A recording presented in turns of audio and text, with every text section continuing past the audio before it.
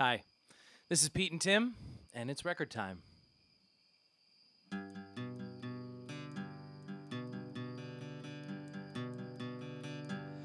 when was the last time you listened to a full record from beginning to end? Instead of the algorithmic jumble of modern music delivery, just gave yourself over to the careful work of a single artist. That's what we're all about on Record Time. And we've put together a 10-album listening experience each season, crossing eras and genres, all for the love of the album. In this, our second season, we're focusing exclusively on live albums. So take your partner and have a little waltz, and keep an eye out for those white cars while we talk about The Frames and their reckless, vibrant album, Setlist.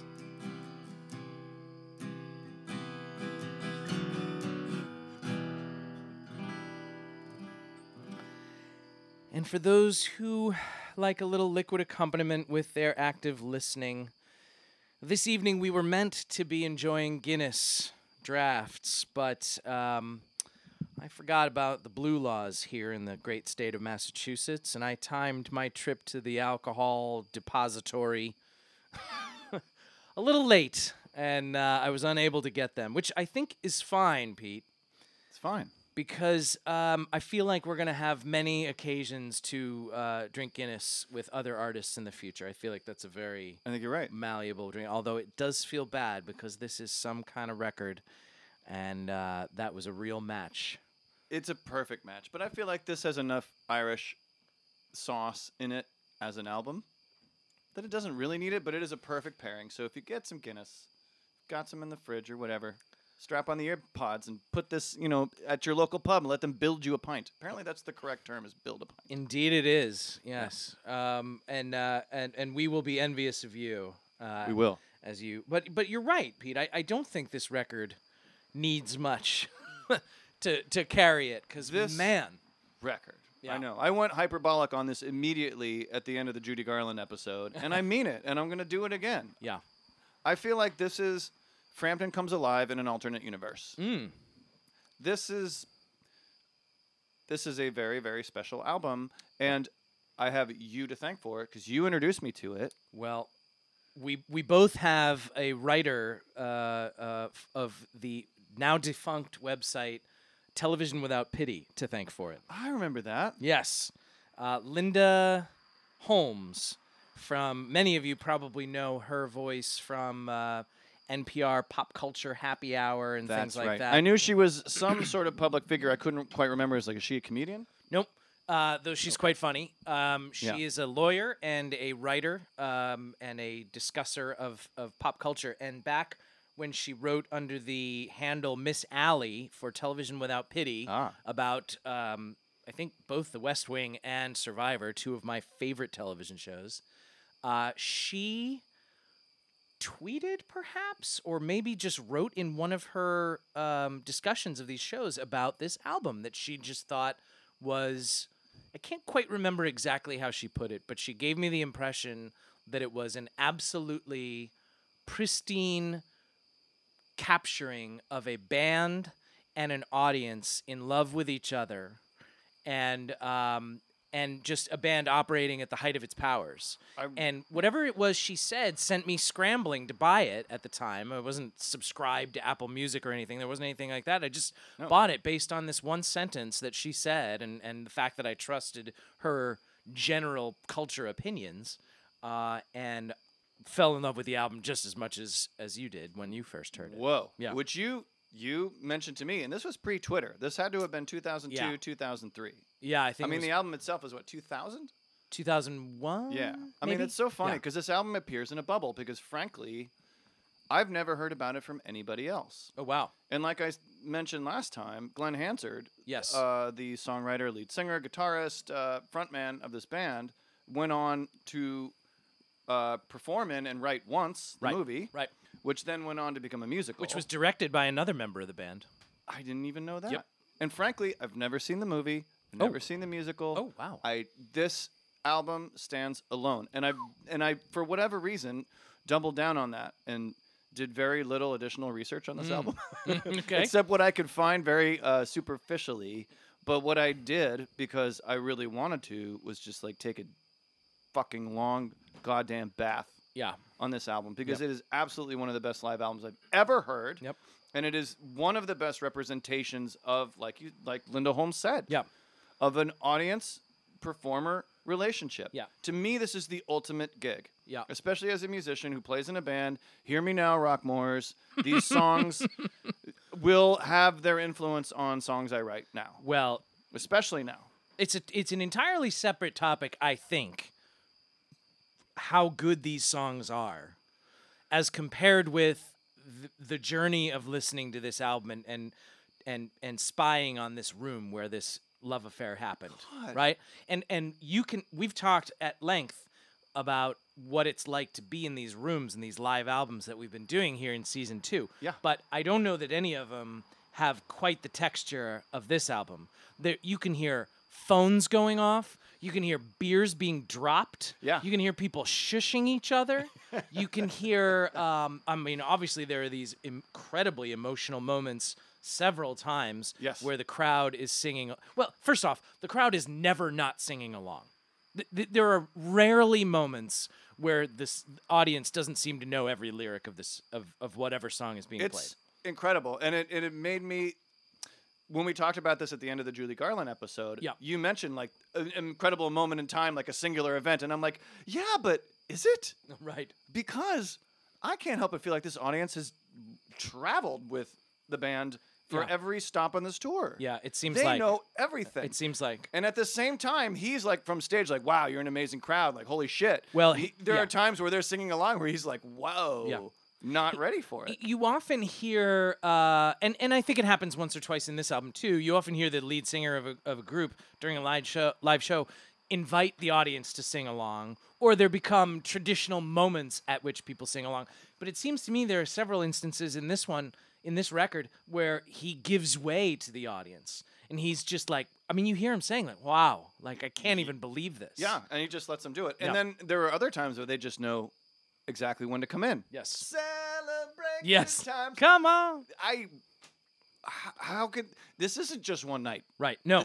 This is a relationship. Well, so I just took a peek. The record was released in 2003, recorded in Dublin in 2002. Thank you. And the Frames had been around by 2002 for 12 years. 12 years. Yeah. I mean, we're diving into this headlong, which I love. But yeah, should we back it up? I mean, what do you know about Glenn Hansard? What do you know about the history of this band? Well, I know that he, not a ton, I know that he, along with many Irish bands that gained a lot of prominence, of which the Frames were kind of the sort of figurehead, it seems to me, from what I've been reading, all started out as buskers on, what's the street? It's just, the name just left me, in Dublin. So I know that Once is about a busker, so there Indeed. you go. Yeah. And gosh, beyond that, I know that they've had members come and go. I know that in the listening I've done to their studio albums, while I find them fantastic, they don't capture me the way this live album does. And I didn't listen to any of them. Yep. I'm sorry. I think Yeah. they sound, I the want it to be songs sound pure. different. One of our friends was talking about the live season and how he imprints on the studio versions, and we've talked about Sure. how sometimes I have difficulty kind of transitioning. Once I love a song in the studio, I don't necessarily love it live. Yeah. So I don't know if it's primarily that factor or what, but boy, hearing those songs on the studio recordings it's just not the same. I'll for get me. there. Yeah, and I think it's worth doing because it's a good band. Oh my God. I mean, I that's- will dig in. Yeah. But I love this album so much that I didn't want to do anything but listen to it in preparation for this. I just wanted to find everything in there. And you've already tonight told me things that I hadn't heard, and now I have to go listen to it again. It was funny for me to start studying this album because this album over the years for me is in a pool of albums that are just like, I need a record that makes me feel better right now. Yeah. And this is, one of the top 2 or 3. One of them is I don't know if we'll get to it in a future season. I would really love to. Is Screaming Trees, Sweet Oblivion. I don't know Ooh. how well you know that. That's record. been on our list. Yeah. I've presented that previously, but this one is just like I don't know what to listen to. I'm just gonna listen to this. And I actually it wasn't fair to say I needed an album to make me feel better. What I mean to say is I don't quite know what to listen to right now, but I need it to be really good. Right. And so I can just roll this, and every song is interesting, more complex than it presents itself to be, and Every song. so much fun. And I'm often shocked at how long this album is, Yeah. because It's a journey. It's a full show. but it moves. It does. You think, like, I've been listening to this forever, and I've got a half an hour to go, like, Yeah. because so much happens in each song, So much happens. and there's It's a great set, beginning to end. Yep.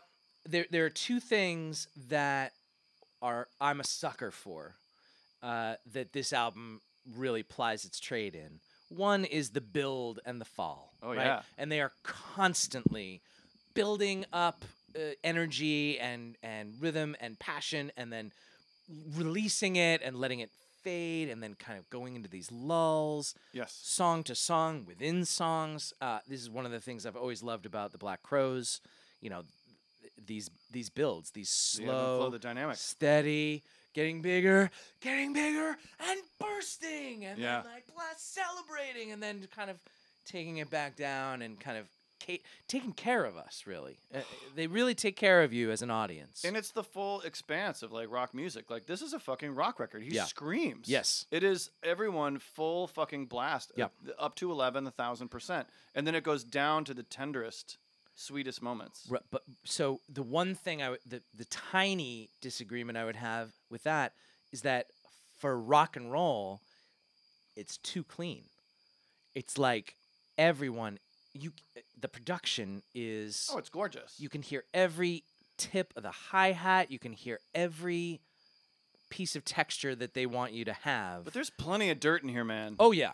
There's plenty of dirt, and he screams and he's off. I will wait for you. Yeah. I'm like, okay, you don't have to wait anymore. That's Yeah. good. Like there are moments where it's too much. Yes. That it's raw, and Yeah. it reminds you that it's a live performance, and it's a band in the moment giving it That's fair. everything. That's totally fair. So, and then down to those tender moments, and that is one of the most wonderful things about it is how he's able to, they Yeah. work the band to kind of create these incredible extremes. Yep. And then how that you can, I just wish I was there. Yeah. This is exactly the kind of show I want to present to an audience. Right. As a band member, as Right. a musician, this is the kind of gig that I would want to go to in a big cavernous room. Yeah. And drink too much and like just leave with my ears on fire. Just vibrating. And they know Physically. how to play a set Yeah. that works for that. And that just leaves you so sweetly at the end Right. after just Well, taking you through a journey. We need to talk about that encore. Oh, Because that is, I mean, gorgeous, absolutely brilliant. But how do you? That is such an artistic choice. That is such a beautiful I mean, and it's perfect. uncommon artistic choice Perfect. to leave a set like that with a single. It's the slowest song that they've done the whole night, from beginning to end. It's the most tender, the most honest. It's the pillow talk. And like it is. And like I said before, I think it's rare that a band knows how to take care of their audience to the degree that this band did. I agree. And again, this is an alternate universe album because it's as good as anything else. But Yeah. frankly, you are the only person in the entire world that I've heard about this album from. Wow. Even in all the talk about Once as a movie, Right. as an Academy Award winner, Yeah, that got as a some attention. musical, Yes. the frames Yes. were never mentioned. Right. This I album, don't get it. You are the only person in the entire world who has told me about this record, and I want everybody in the world to hear it. Well, I'm grateful to have found it, and always, always excited when I get the chance to kind of hip somebody to it, because I feel like it's one of the pieces. You know, I mean, it's always so fun. Once you have fallen in love with a piece of art and learned it so thoroughly, right, and incorporated it into your life, the only thing you have to approach the feeling of discovering that piece of art is to give it to somebody else. Yes. I've always felt that. Yes. And, like Blue Man Group, right? I loved going to Blue Man Group. I thought it blew me away, Blue Man Group, no pun intended.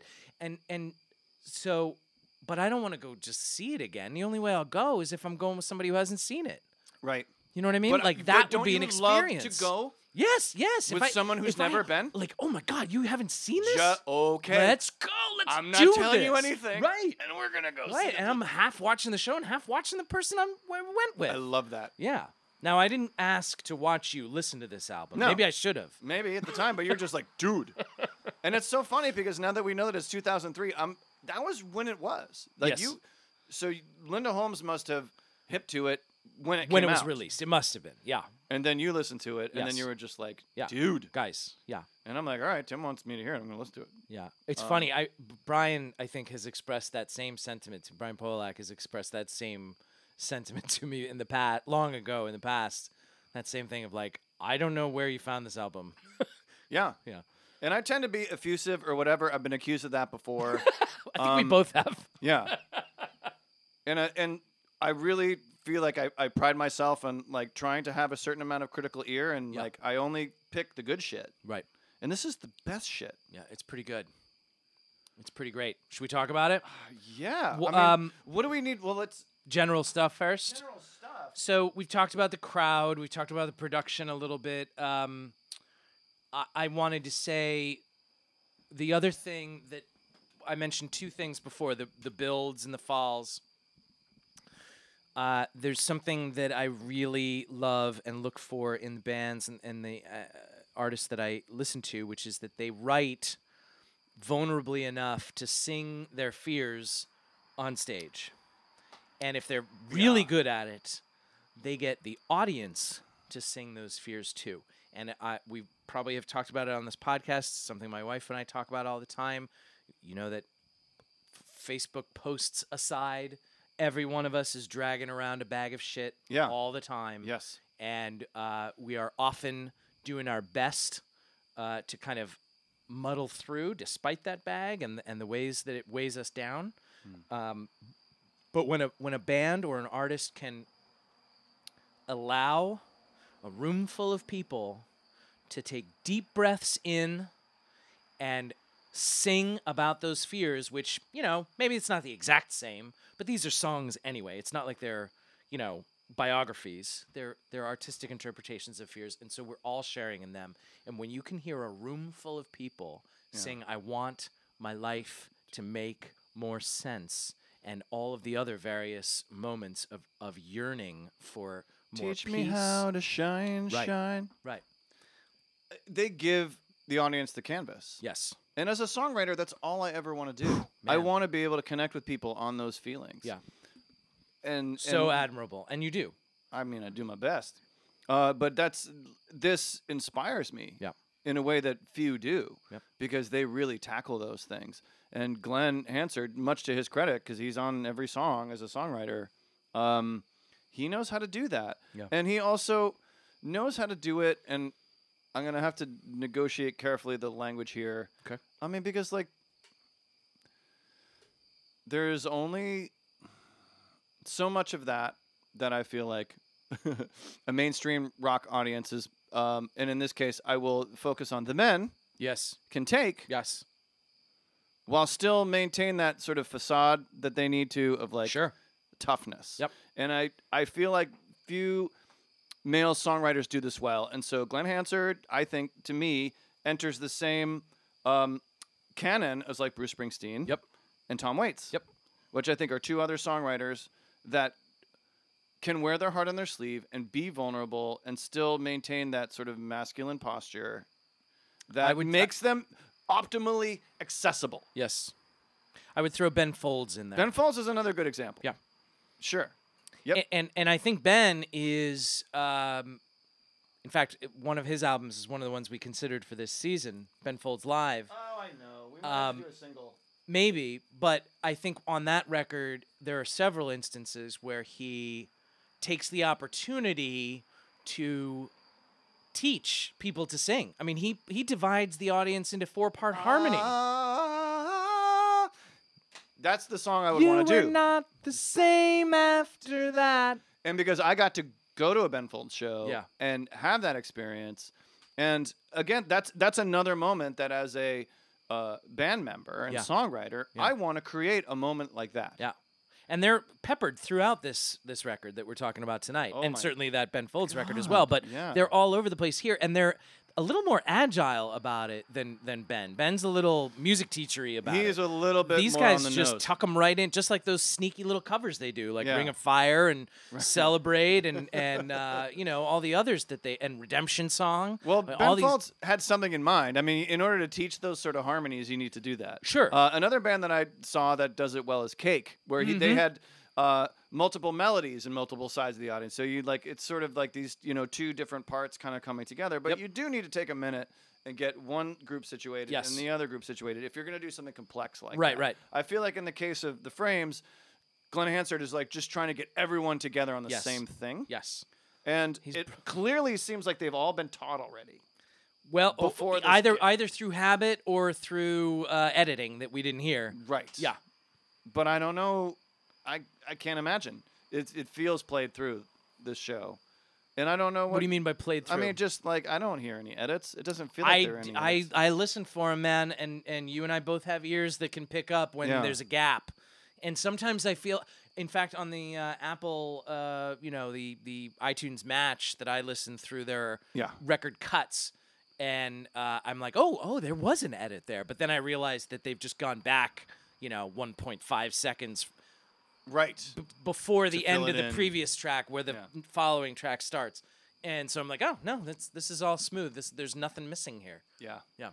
Yeah. So just props really quickly to the band. I mean, I feel like as someone for whom, I profess my religion to be rock stars, I don't spend enough on the individual personnel. So Glenn Hansard, guitar and vocals, and again, chief songwriter with some of the other folks. Yep. Joseph Doyle, bass guitar vocals, beautiful work he does. Rob Bochnick, lead guitar. Dave Hingerty on drums.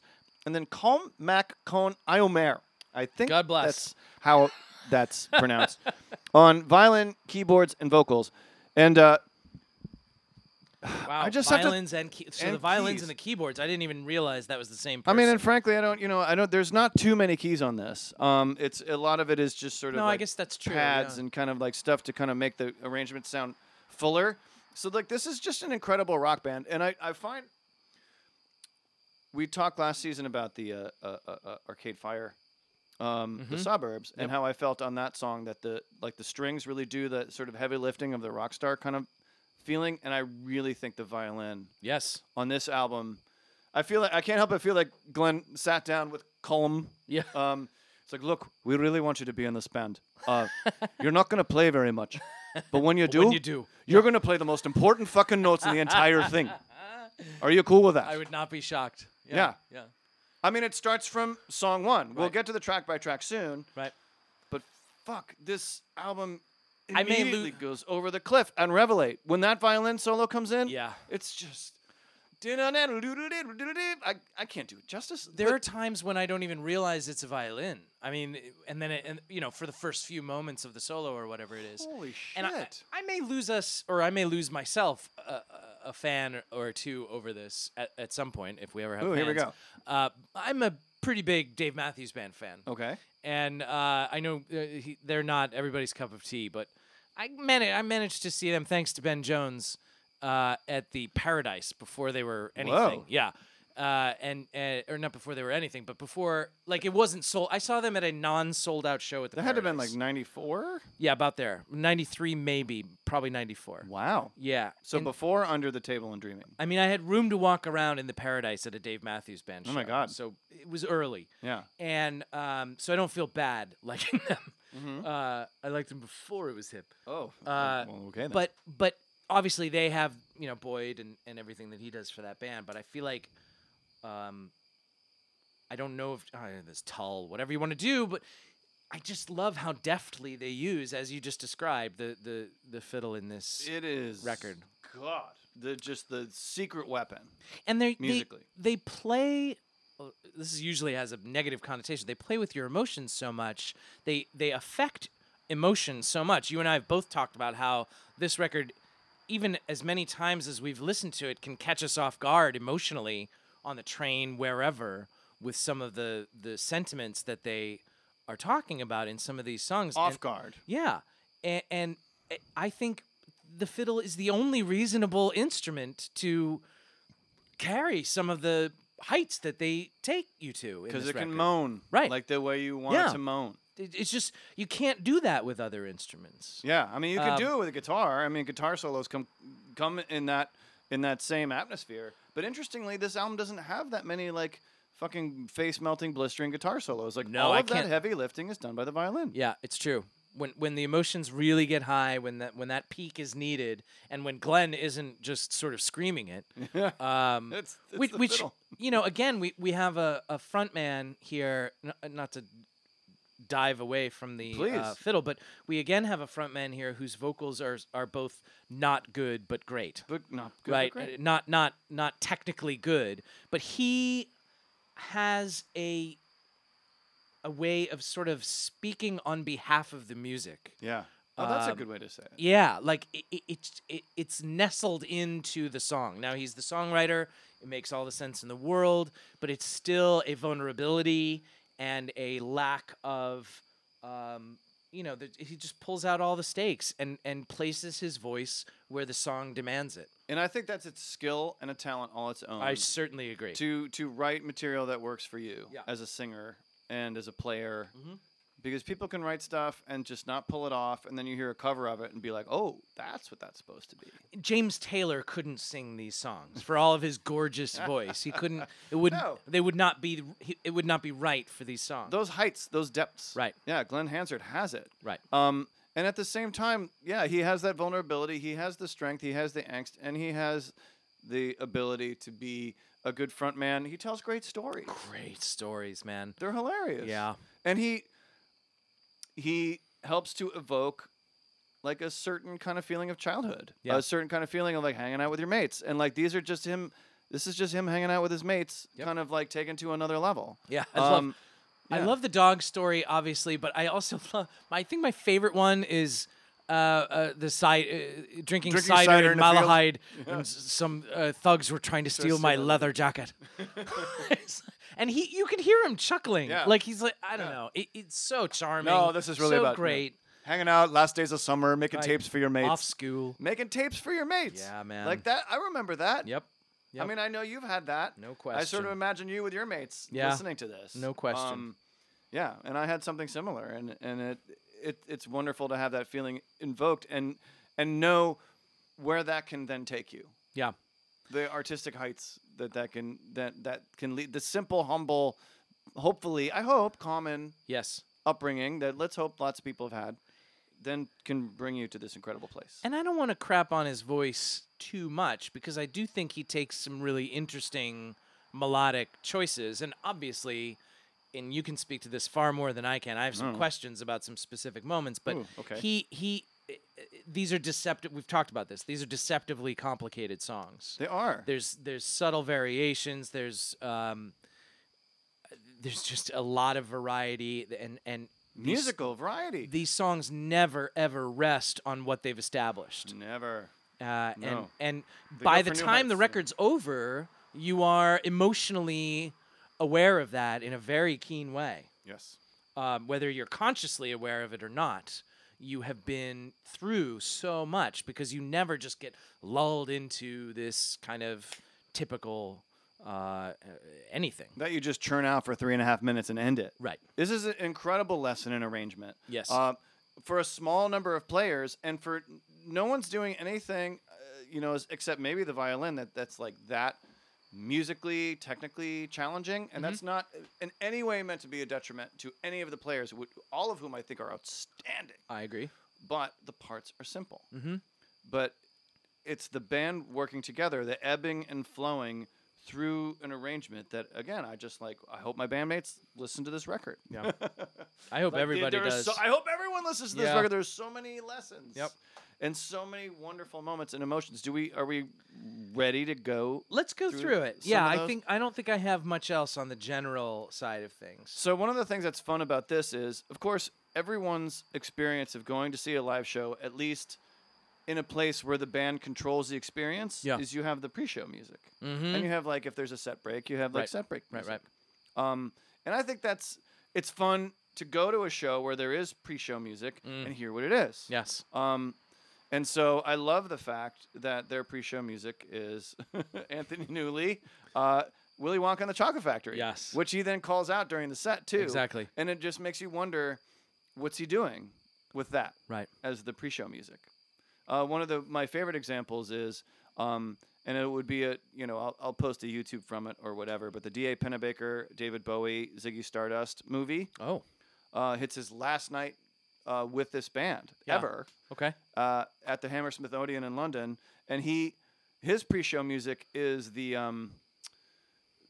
Wendy Carlos Clockwork Orange Bach Oh, music, yes. dun, dun, dun, dun, dun, which that kind of right, which I feel like he's trying to do something with that. Wow. Because yeah. he is this sort of otherworldly creature, and he's Yeah. got his makeup and his crazy hair, and he's spiders from Mars, all of that, and so that music helps establish the mindset that then makes you more receptive to the otherworldliness of David Bowie. And so to me, that's the high watermark. And I wonder, like, they include that music in the record. Right.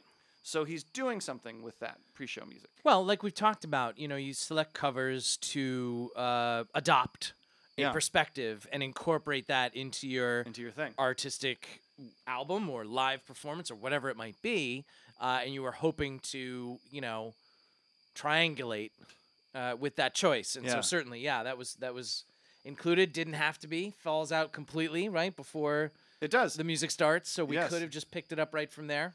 Could have just picked it up right from there. Exactly. But no, he includes it. And I think it is meant to sort of invite you into an exciting, inviting world. Yes. It's friendly. It's accessible. If people know the movie, they know that it's from the scene in the chocolate room. And so who knows what magic may ensue. Right. And then following that up with those gritty opening chords. Yeah, really raunchy. Revelate Yep. right into the rock Bang, mid-tempo. Just dang. like blam. Yep. Yeah, giving it to you. The And that- passion, yeah. the desperation in this song, and sometimes the I need a gritty revelation. teeth. Yeah. Uh, Sometimes it's all too hard to take. man, he just right from the get-go says, "Look, if you came here to release some tension, I am signaling to you that go. that we are right here and ready to kind of handle that for you." Yeah. Right? Yep. I'm going to return to this a lot because I think it's a big theme of this. They take care of their audience from moment one. And it's an incredible opening song, and I love opening songs that we've discussed many times about what they say about who you are, and it's such an incredible opening statement of immediately ready for this raw emotional experience. And that fucking fiddle, man. The structure of the song is so cool in that it starts and has a guitar solo first. Yes. Like, because then you think you're seeing a rock band. Yes. And so by the time that guitar solo comes in, you're like, that you're like at the height of what that rock band's gonna do, because everyone is like, bum, Yeah. bum, the rhythm guitar is Yes. loud, the solo is, it's like really bendy and really like guitar solo-y. Yeah. And so you're like, okay, I'm there, and then boom, boom, boom, boom, and there's another verse. It's almost grungy. It almost starts from a grunge place. Very grungy. Yeah. Yeah, and then it goes to another verse, and then to another chorus, Yeah. and then here comes another solo. Yes. And that fucking fiddle comes in and just sends you off into the goddamn stratosphere. That. And then it goes right to the chorus. It like resolves to major it starts sad, and then it hits this triumphant note. You almost feel like they've worn themselves out from song one, but they certainly don't give you half a second to pause before going into Star Star, which there's a scream at the beginning of Star Star that lets you know how into this the audience is. There's a girl, I think, in the back, whatever. Yeah. The first moment of Star Star, she screams as if all she wanted from life was to show up at that night and hear that song. Wanted to be there. Right. Yeah. Which is something, I mean, I don't know. If you're into music, you've been to a show at some point in your life where there was one song you were just counting on that band to play that night. And maybe they did and maybe they didn't. I don't know. But that scream is identifiable, right? It echoes something that we've all felt. If we're man. If we're caring to listen at all, we're caring for something in particular most of the time. U2. Tell me. A couple of years ago. Yeah. The Joshua Tree thing? Joshua Tree at Gillette Stadium. Yes. They played Bad. Nice. And that was like We really, did it. frankly, the first 3 songs they played were my three favorite U2 songs. Which and are? then they played Joshua Tree. They did In the Name of Love. Uh-huh. That was their opening goddamn song. It's like, oh my God, the first U2 song I ever knew. Right. One of my favorites. Right into New Year's Day, my favorite ever U2 song. And then my second favorite ever U2 song, Bad. Right in a row. Right. And it was when they hit Bad, and that started, and I was just like, oh God. Oh God. What was the song? Watson and I used to cover with Taller Than You. We used to cover If You Want to Take My Picture, then I won't remember. And then we would drop into Bad in the middle of that. 'Cause it's basically the same. I remember you doing Yeah, that. yeah. We would do that at Improv Asylum. That's right. Yeah, it was really, really I fun. remember singing that song with you in the car on the way to O'Hare Airport. Oh, yes. Anyway, so back to the perfect live show. And Please. this clearly is doing that Right. for more than one person because they immediately start singing Yes, every note, along every with word. every word of Yep. Star Star. And here's so Revelate and Star Star are 2 incredible songs with which to start a show. Yeah. And it brings to mind my thought that I had driving over here, which was what do you think the best song on this album is? It's really hard. It's really, really hard. It's really hard. Yeah. Most albums, you can pick, I'd say, safely 2, 3, maybe 4 songs where you're like, one of these is the best song. Might even be just 2 songs where you're like, one of these is the best song. Yeah. Or maybe you could just pick the best one very easily. For this album, I think the best that you can do is that there are like 2, maybe 3 songs that are not the best. That you know are not the best. I'm not saying that they're bad, They're all but you know wonderful. that they're not the best. There's not a bad song on here. No, there's like 10 songs that have a legitimate case for being the best song on the album. I can't pick a best without immediately being like, well, except for... Right, exactly. And then I would just keep doing that until I exhausted Until the it. album was over. Yeah. Yeah. And that is one of the things I find so impossible and remarkable about this album. Right. It is the biggest live album ever in an alternate universe. Right. It is Frampton right. Comes Alive somewhere else. In some Black Mirror episode. Right. Everybody knows this album. Yeah, everybody sings along to every note. Every note. And Glenn Hansard is you're like a most insufferable person because you've seen him every day of your life. Right. I don't understand how this is anything but that. It's so stupid to say. Because I'm it just delighted sounds- in yeah. some respects because at least I don't have to feel bad about it the way I do like every time I put on a Like, Dave how is Matthews this Band so record. good? Yeah. Yeah, and I love Star Star. And then he calls back to the Willy Wonka bit. Right. Which is perfect in a song like that where you're like, yeah, looking out to the cosmos, looking for some sense, looking for an answer. So I think what that does, both at the beginning of the show and there in the middle of Star Star, is sort of remind everybody that this is a jovial, that we're all friends here. Yeah. We're, that's nice. We're not going to get too bogged down because we're going to venture into painful places. Yeah. But this is also therapeutic and fun, and we are all glad to be here. Yes. This is not a slog. Right. Right. Yeah. It's super fun. It in fact. is. Yeah. And Yeah. upbeat in its own way. Yeah. And with those beautiful harmonies, wonderful harmony vocals, and just like imminently singable. If you've never heard it before, Right. by the time the chorus comes around again, you're ready for it. Right. And you can sing along with that shit. And it's a murderer's row because we go then into Lay Me Down, which really probably has as much claim as anybody for the best song on here, with its drop into Ring of Fire, Yeah. which is so fun. With that awesome drum beat behind it. Yep. There's something really fun about how the weird off-kilterness of the drums and the vocals. And that is it just the bass creating that sort of rumbling, kind of motor of this song? Is it? It's the bass, the sort of loping drums. Yeah. The bass and that really nice guitar part. You just got That's a little right, that's finger right. pick thing. Yeah, and yeah, we yeah. were contemplating this one for the cover, and I'm like, I'm gonna need a few weeks on this one, 'cause Yes. to get that. Well, I part- only wanted to cover this because I wanted to cover Ring of Fire as well. I didn't realize. I fell in.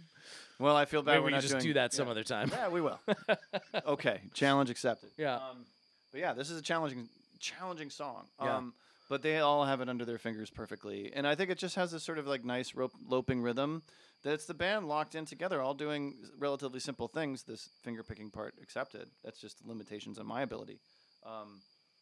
That create that momentum that this song has. And this is really, I think, though the audience has been singing the whole time, the chorus of this song. Lay me down. That's the moment where he's like, "Whoa." Yes. And Yeah. and it gives people, I mean, look,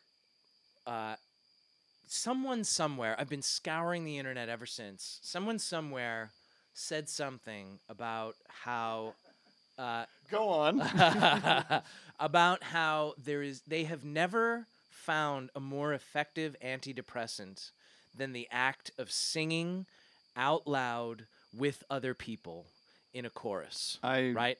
agree. Deep, and I have a lot of thoughts and opinions about how there's more at risk because you're taking breath is the source of life, and in order to sing you have to both take a deeper breath, a more full breath. You have to live more. You have Yeah. to then let it out louder. These are not things that we are encouraged to do in our lives, and we all go and take a piece, a bit of solace, and we gird ourselves when we're at these shows and we have the chance to sing these things. I mean, I know some people are like, let the band sing, but we're there In the right room. Right, we're there to participate in this act. We can play the record at home and shut up and listen to it. That's right. But we're there to participate in the event, and for me, and I think for many, many, many, many, many people, that involves taking a deep breath in and lending your voice to this moment, And pushing right? it out. Yeah. Right, and that feels good. I mean, that is participating in a human event, in one of the things that sets us apart from other forms of life, that we can arrange ourselves and do this thing. And then to be able to layer on top of that, singing things that you might really be fucking feeling. Yes. There's a certain amount of John Lennon taught me this. Oh. I mean, not personally. Well, that must have been fun. Yeah. Listen, Yeah. Peter, you're only Peter. 8 years old, Peter, but I'm going to tell you a couple of things. I've got something to say. One of which is that songwriting is kind of part sloganeering.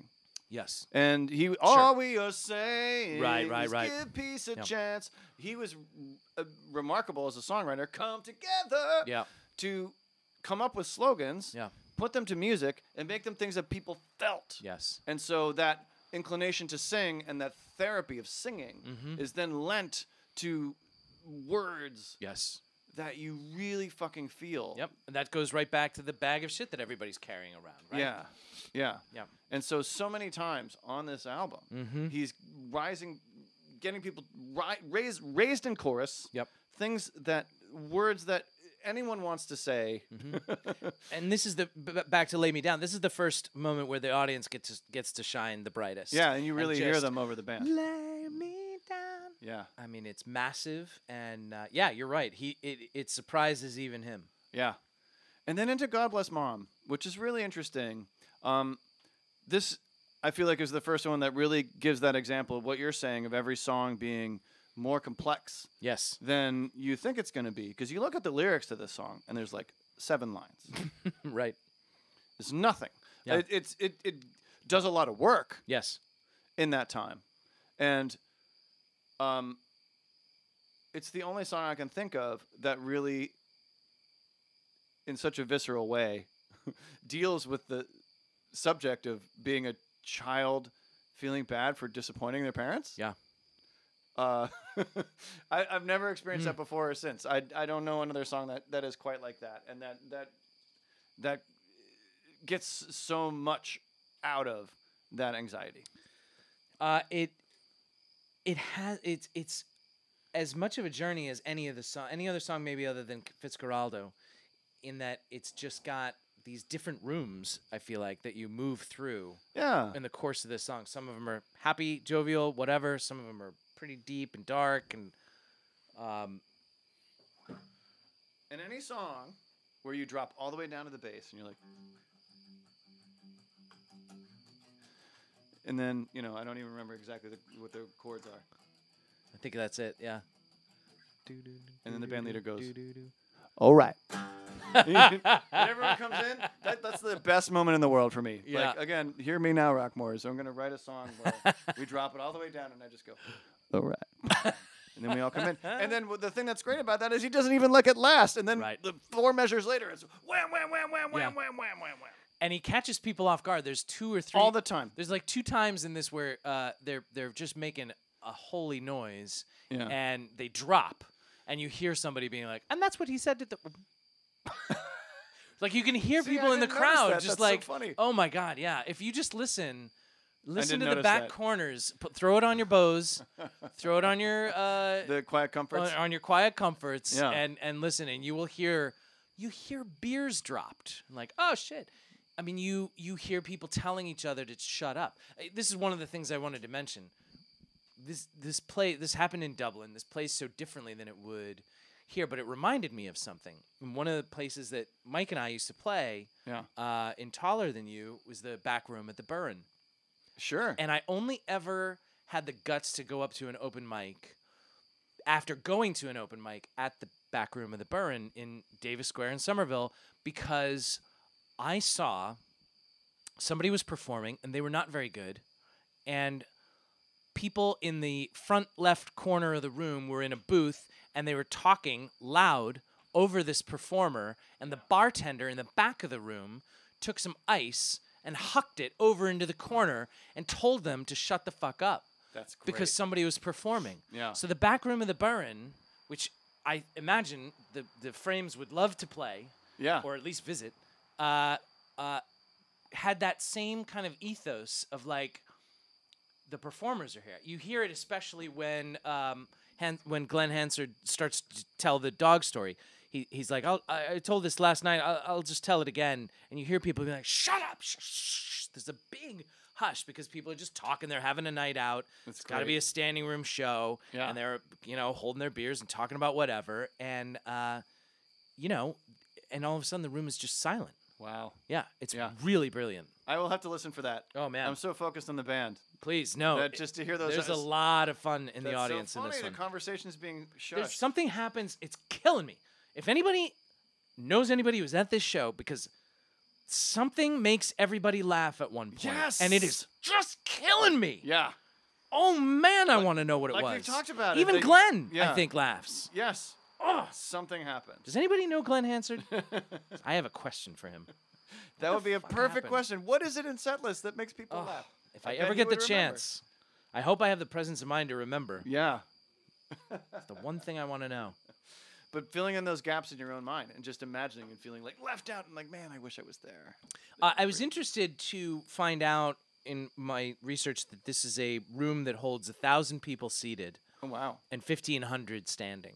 Whoa, which is bigger than I hear. Yeah. In the record. Yeah. But hey, the mics are only picking up so much, I guess.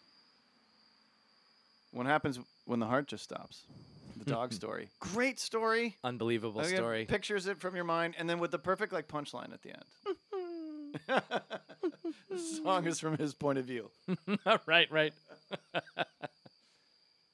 And just one thing about God Bless Mom that I have to say is that it takes a lot of guts, I think, to kind of pull off a harmonized falsetto vocal. Yes. Yes. Well, that's one of the moments I was mentioning when I said he takes some risky and unorthodox paths toward representing what the song needs. Yeah. Toward being in the place that the song needs. Because it doesn't come off great, but it comes off right. Yeah. For what it needs. It doesn't fall over. Right. Yeah. It doesn't fall flat. But like you're saying, it's not perfect. Right. It's pretty edgy, but it works. Right. He wouldn't do well on American Idol. Yeah. Or Irish Idol. They won't be covering Bee Gees. No. No. But what happens when the heart just stops? Like, is the perfect moment after these ragers. Yes. To kind of give your ears a break. Yeah. And to create a little like humanity and personal human connection between the band and the audience. And that story does that so beautifully. Like this is the most perfectly crafted gig. Mm-hmm.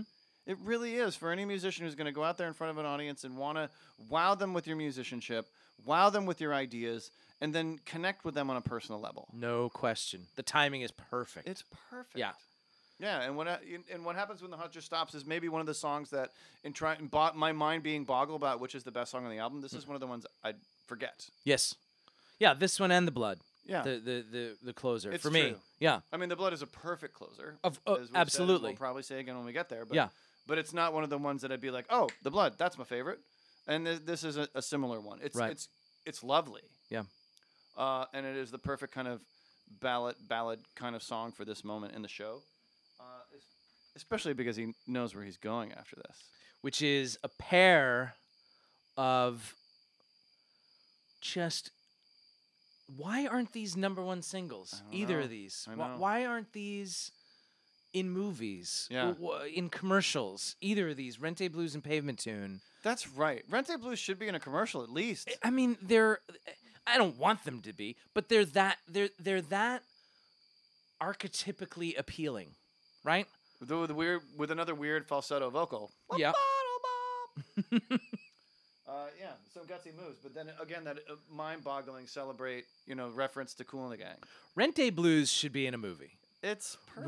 Rente Blues it's that should wonderful be harmonica part, like, in a summertime, Yeah. feel-good, Some buddy indie, for flick, God's sake. indie, Yeah. fine movie where we are just establishing these people are in a great place. Yes, You know? things are good. Yeah. Then maybe it's not everyone's cup of tea, but they're happy, and it's called Rente Blues. You can imagine that, people without a lot of cake. But it's that time when you don't need a lot. It's about that time when you don't need a lot of cake. Yeah, You don't have it. You don't need it. But you're not thinking about everything it, that you 'cause actually need is there. It's It's all happening. It's the rock and roll version of everything I need to know I learned in kindergarten. Yeah, Right? Right.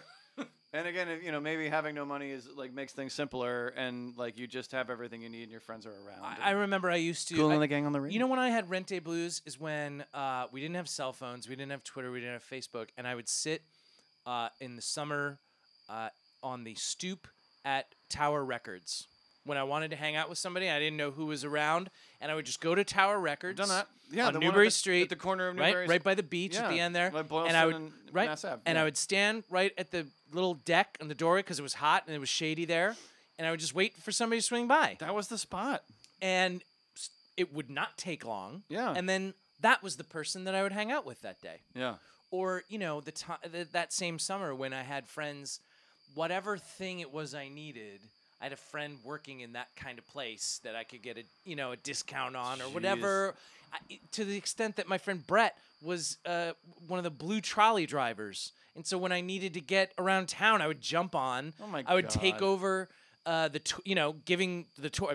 Copley Church, whatever, and I would talk about it, and some of it was true, and some of it I was just kind of making up, and that Really? would get me to the other part of town, and then I would get off. Unbelievable. Like What a that story. was Rente Blues. Wow. Whatever Yeah. it is, this whole town, it's here. I'm not living in a penthouse or anything, but it's all here for me. And that's what this song is about. And it captures it lyrically and musically perfectly. Yeah. So grateful for that time. So grateful. Wow. And then Celebrate good times. Come on. well rehearsed. They all Yeah. know exactly when Yeah. to come in. And It- Pavement Tune, which follows, kind of the flip side. right. Yes. Very much so. And I feel like it's the kind of feelings that you're having at the same time as you're experiencing that other stuff. Yes. Like what now? This is what happens at night when you go home by yourself. Yeah. Yes. I mean, those two songs are paired in much the same way as the Suburbs album, Oh, interesting. Yes. right? That same inversion that we talked about in season 1. Yeah. Right. Yeah, the perfect contrast. And I feel like these things are happening at the same time in that case. I had a This is all question part of in the same- middle of Pavement Tune. Yeah. At the bottom of their lull. And there's a bit of feedback that comes as they break back open Yeah. into that exchange. I got it, you want it, blah, blah, blah, right? Oh, right. Oh, that's before the big low. Right towards the end, at the very bottom of the I want my life. Yes. Right? Yeah. There's a little bit of feedback there. Now, is that a happy accident, or is that something that is a piece of that song? I that think they- it's probably on purpose. And, I mean, and so okay, yeah. so if it's on purpose, because I do too, and I don't want to hear that song without that. with that quink, Right. So how is that done? got a really gnarly distortion Okay. on his guitar, which is either done through a pedal or through the amplifier. Yep. And it's Is it I mean, positioning is it positioning the instrument to the amplifier? it could be. I mean, it sounds to me like a pick motion. On the right note, on the right level of the high string of a high string. Yeah. Probably just to create that, and maybe you may those who watch videos of rock guitar players may have seen a guitar player stand in front of the amp, like close to it, kind of look like they're humping the amp with their guitar, right? I mean, that's to allow the pickups, the things that make the strings on your electric guitar sound like anything, Yep. are like little microphones. Yes. Okay. So basically when you strum the strings, the electrical charge of the strings strumming and the sound waves go into the pickups. So they're like tiny little microphones. You can speak into a guitar pickup and be like, hello, blah, blah, blah, blah. Oh, And wow. you can't hear it very well because it's attuned to a certain kind of sound. But it is, for the most part, a microphone.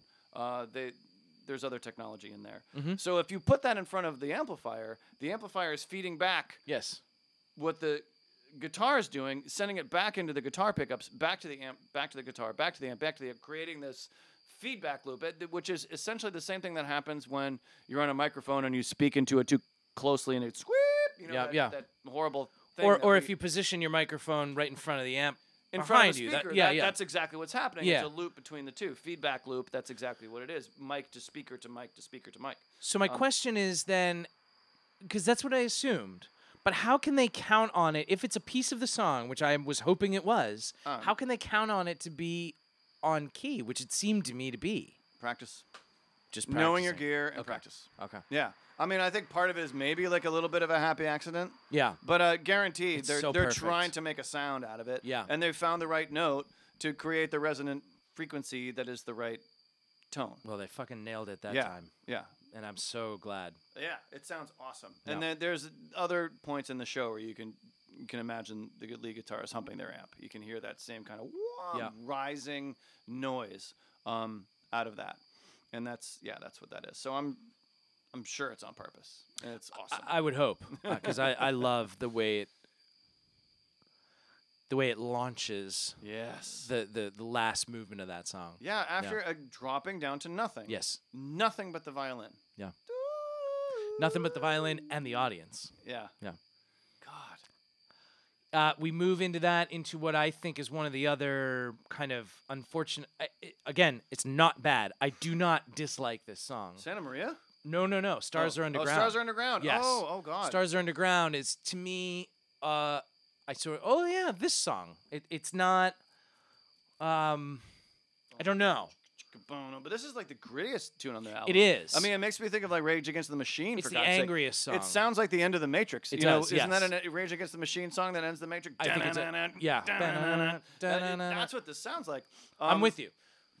Yeah, I don't know. I really like this song. Oh, I like it. I don't want you to think I don't like it. But, I mean, you yourself, you thought Santa Maria was next. Like, it just somehow, it ends up being slightly forgettable amidst, which is forgivable for anything because all the aspects of this album are so goddamn good. Wow, that chorus, man. Out of your life. Yeah. And into the darkness. Yes. It is so good. It could be off a Lost Nirvana album or something. Well, you know? yes, Nirvana, I'd say, but more is to the point. It reminds me of, oh God, her name just left my head. Isn't it ironic? Oh, Alanis Morissette. Yeah, it sounds like an Alanis Morissette song. Interesting. I guess you're right. It does Lyrically. sound like a Alanis Morissette song. Yeah, it sounds like it's something off Jagged Little Pill. It does. Lyrically, especially. Especially. Yeah. But also that melody. I could definitely hear Alana singing that. Yeah. I love that chorus. I love I the wish I song. had written it. do. I totally love the song. But of all the emotions that we deal with on this record, that seems to be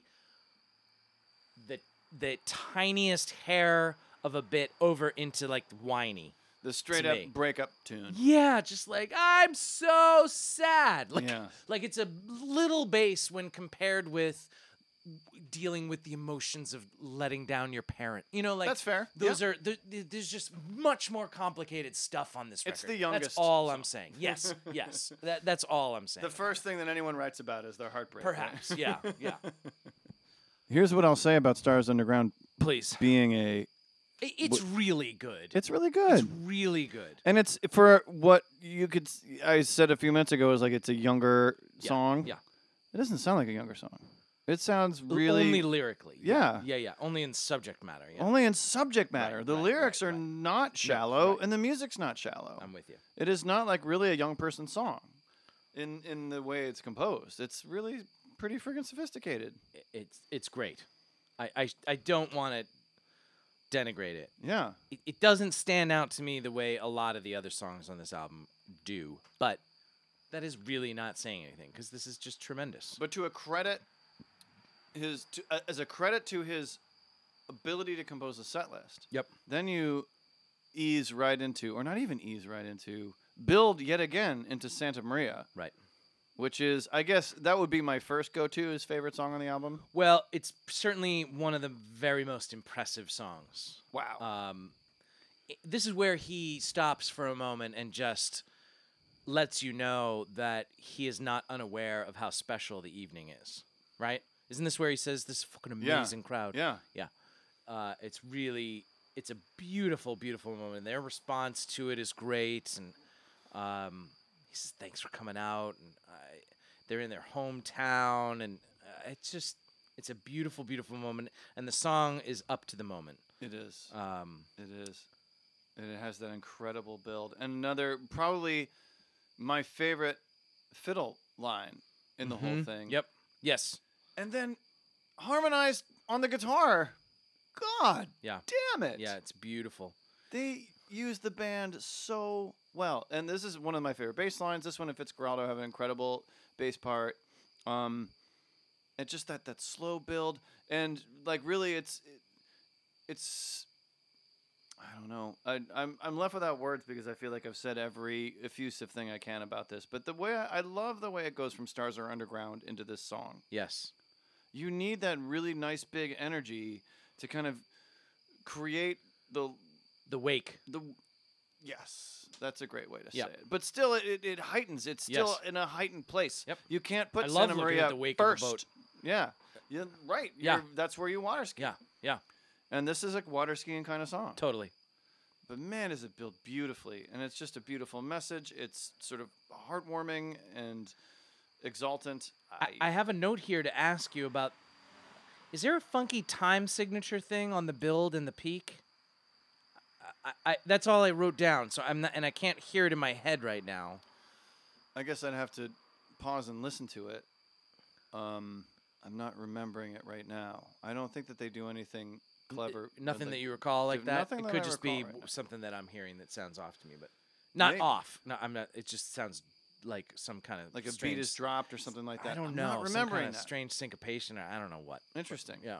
Yeah, I mean they do a couple different interesting things with the band here. At Like- some point, I thought enough of it to write a note down here. But Yeah. I don't remember it. I don't think they go off specifically off time signature, but there's a couple places where the band dances around in here. The next song I think is maybe my candidate for Oh. my favorite song on the record. I don't know if it's the best, but so perfect opening line Yeah. may live down near the sort of trite is the wrong word, but the sort of young, I think you put it very nicely when you said young subject matter of Stars Are Underground, but there is a little bit more nuanced emotion to it here in perfect opening line. Yeah. There's a little bit of sort of desperation. There's just a little bit more passion, at least in the vocals. Maybe I just lean that way. The music is more passionate in Stars Are Underground, but and Desperate. But I think Perfect Opening Line is just a little bit more impressive and anthemic. I mean, which is what a great phrase to promote to the title of a song. Oh, yeah. You know? Yeah. It's great. I know his song title choices are awesome. Yeah, and this is one, like, I feel like at this point you want to be anthemic. Yes. You know, you got to get some of the, like, maybe the more complex material out of the way at this point. Yeah. Because it's later in the record, it's later in the set. Everyone's ears are getting saturated. Everybody's been through a workout at this point. We're a good hour into this almost. Yeah. At this point. And the song's got to live up to it, and all of these last few songs really do. My God, right into Your Face, Yep. which is really fun. Yep. Yeah, I mean, one of the ones that I sort of floats to the bottom, and when I'm trying to contemplate the best songs on the record, but it's still it's a great song, and another fun sort of cover reference too, and a great story. This is the story with the leather jacket.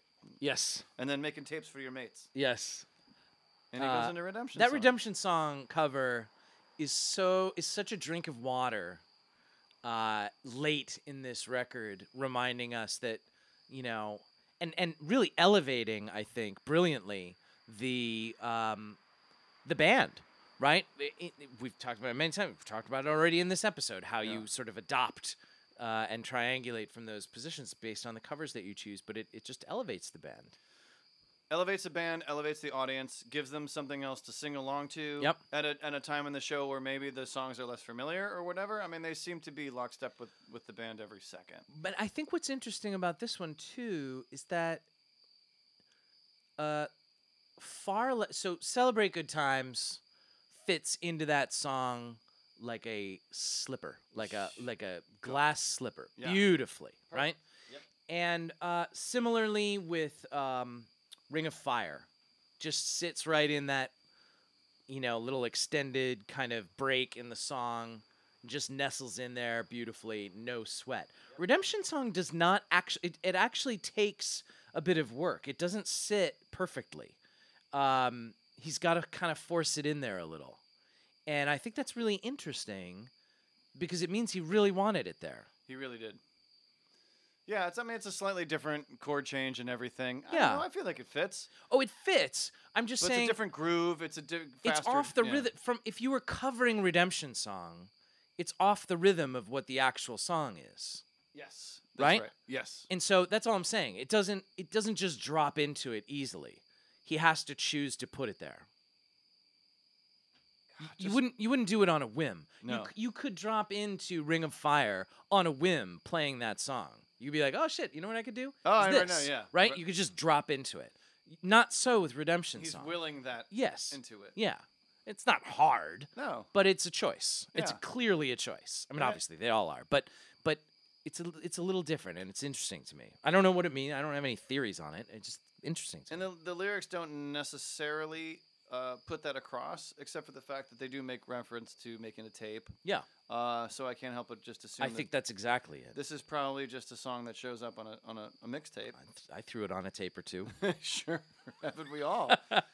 And it makes me think that this is a really fun way to handle covers. Yeah. In an album, in a live album, Yes. as we've talked before, covers are that showpiece, and Jimmy does some very specific covers. Obviously, in the case of Judy Garland, she didn't compose any of them. Right. That we're but in aware the case of. of a Frames, where you're showcasing the work of a band and their original material, to throw those covers in the middle of other songs Yep. is a really fun way to handle that. So Yep. you get all the payoff Yep. of the familiarity and the association. Yep. But you But don't you- waste a lot of time waste a just lot of sort of time. doing somebody else's thing. It's kind of a Yeah. reference. It's a call out in the middle of a song Mhm. in the way that almost like a rapper would do about a familiar lyric or a Yep. sample. Or a sample, exactly. Yeah, I Uh, think that's a really good example. So that's really kind of fun. I love and, that. And I think that's the last time this happens on this record. I think so too. And it's a really nice one. And kind of So they were apparently well known for that as well. That's one thing that turned up in my limited but actual reading Oh. on this band is that was kind of a thing of theirs. Oh, I from didn't time- realize. Yeah, Oh, yeah, okay. that seemed to be something they would make a habit of. It's admirable. Yeah, I It's like it fun, too. I like Because it too. I really think that I familiarity. never thought of it quite the way you Yeah. put it there, but it's beautifully put. Yeah. Cool. And Yeah. I think that familiarity is important, and I think about that a lot in a band that plays original music. You need to find the ways to hook the new people. Yeah. And familiarity really helps. That was my stock and trade when I was playing shows at the Improv Asylum. You know, you Yeah. think of a song that associates with the idea and Yep. allow the audience to do the math in their heads. Yep. Like, oh, the Cars was a suggestion in here. I mean, it's the most brute force one that I can, as an example, I can think of right now. But Right. That, But you that did it connection, time and again. Yeah. Every single goddamn time. No, I'm saying but you. it- oh, you, that you idea. achieved that time and again. You didn't use the cars all the time. And the familiarity was a Yeah, way in. yeah. And I feel like it's a really powerful thing. That's why referential humor is Yes. such a big deal. Yeah. Because it creates an immediate source of connection Yeah. that draws you into the thing. Yeah. So I think it's really, I can understand why they're known for it. It makes me think that they're a band that really knows how to work a room full of strangers. Yeah. Because they can do those things, and they probably just played a shit ton of shows at all kinds of shitty small little clubs, Right. and just did whatever was in their toolkit Yeah. to keep people in there buying another beer.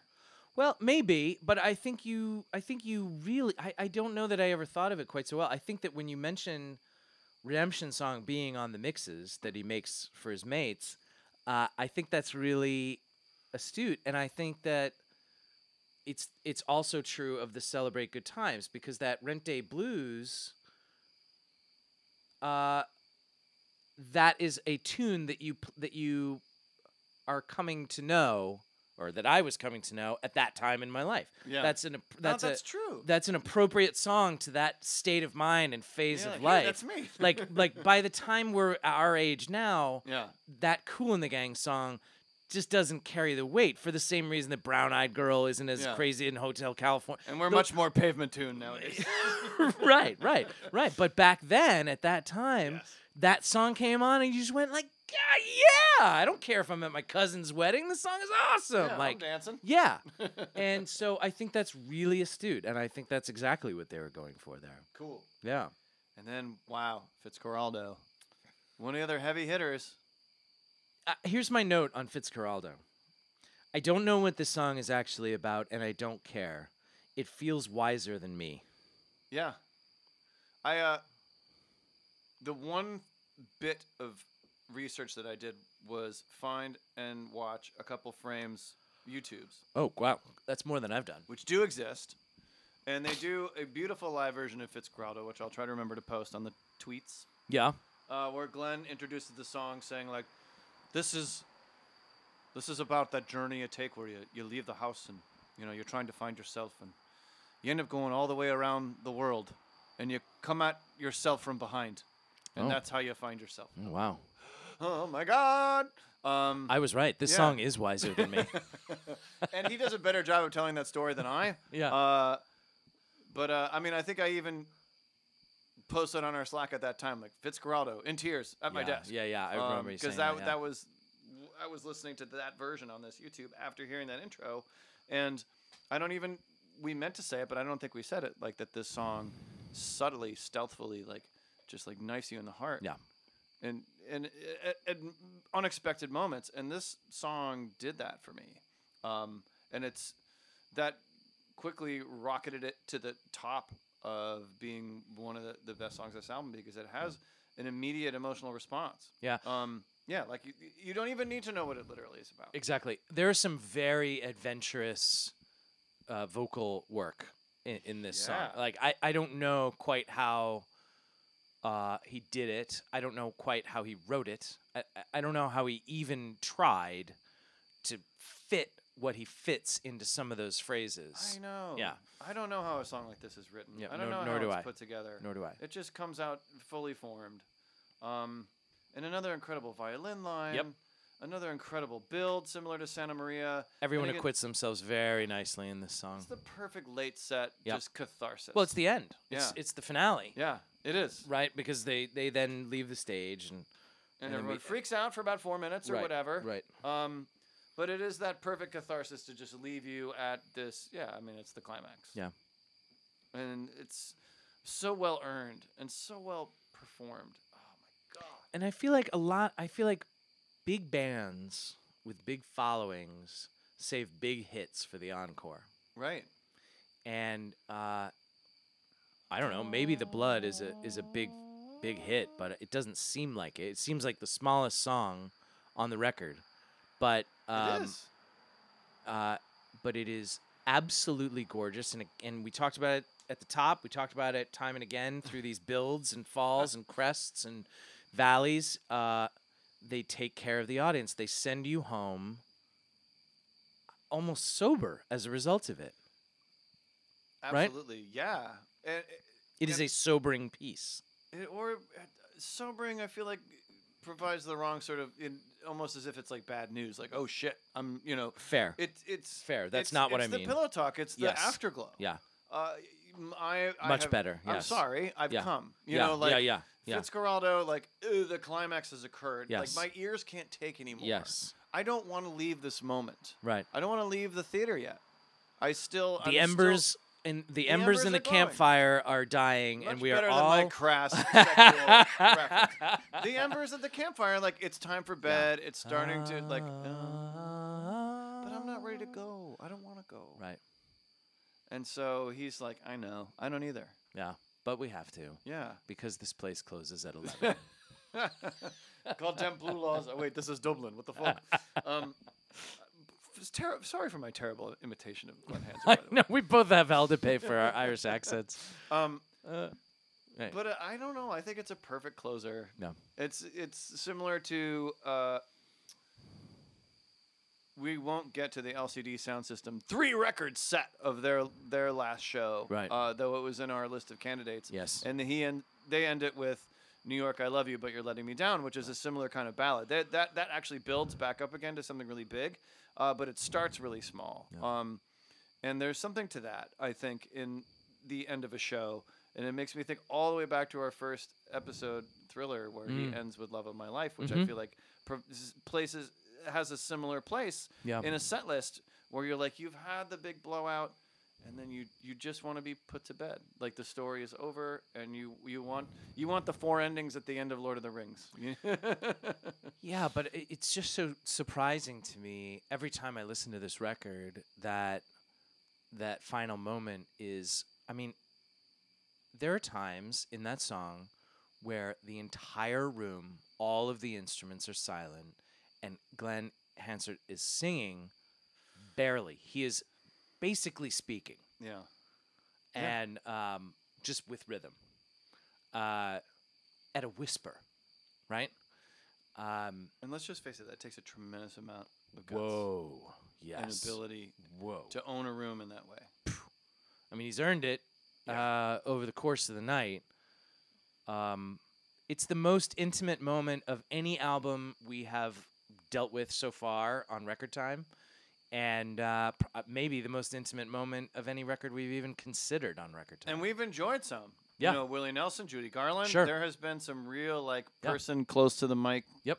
Kind of, bringing your face next to theirs moments. And, yeah, this is...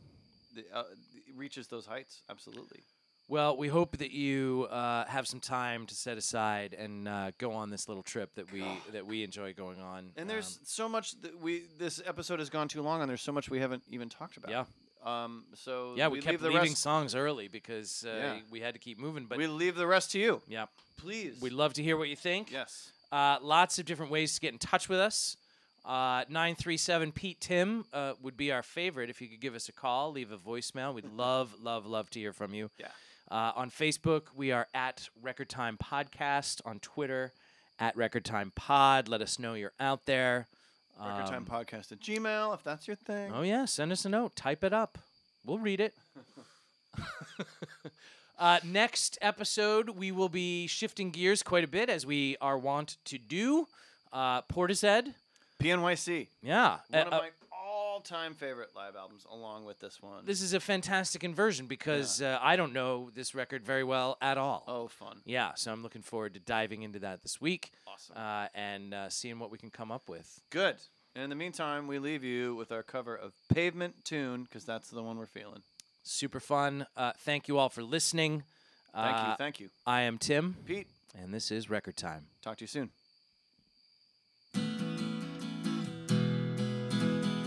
This situation's killing me. It's got me right under the thumb. I don't know where I want to be. This doesn't make no sense at all. You're quoting every single line. I spoke too much, but I was old before my time. You told me, you say, I want my life to make more sense. I want my life to make amends. I want my life to make more sense to me. This road is crooked, cracked, and wrong. They got the odds stacked nice and high. I don't know how they get along. Me, you see, I internalize. I can imagine what they'd say. Given the choice if I could stay or walk away, I'm walking. You see, I want my life to make more sense. I want my life to make amends. I want my life to make more sense to me.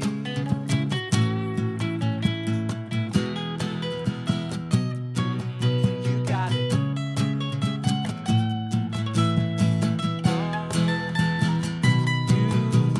I want my life to make more sense. I want my life to make more sense to me.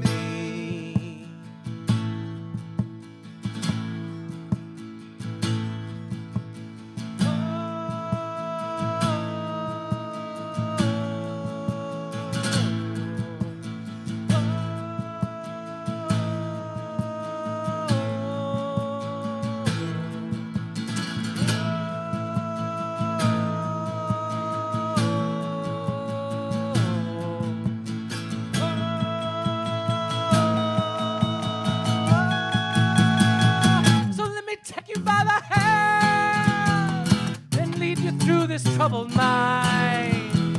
You said yourself you had a plan to get us all back to the light. We talk about it every day.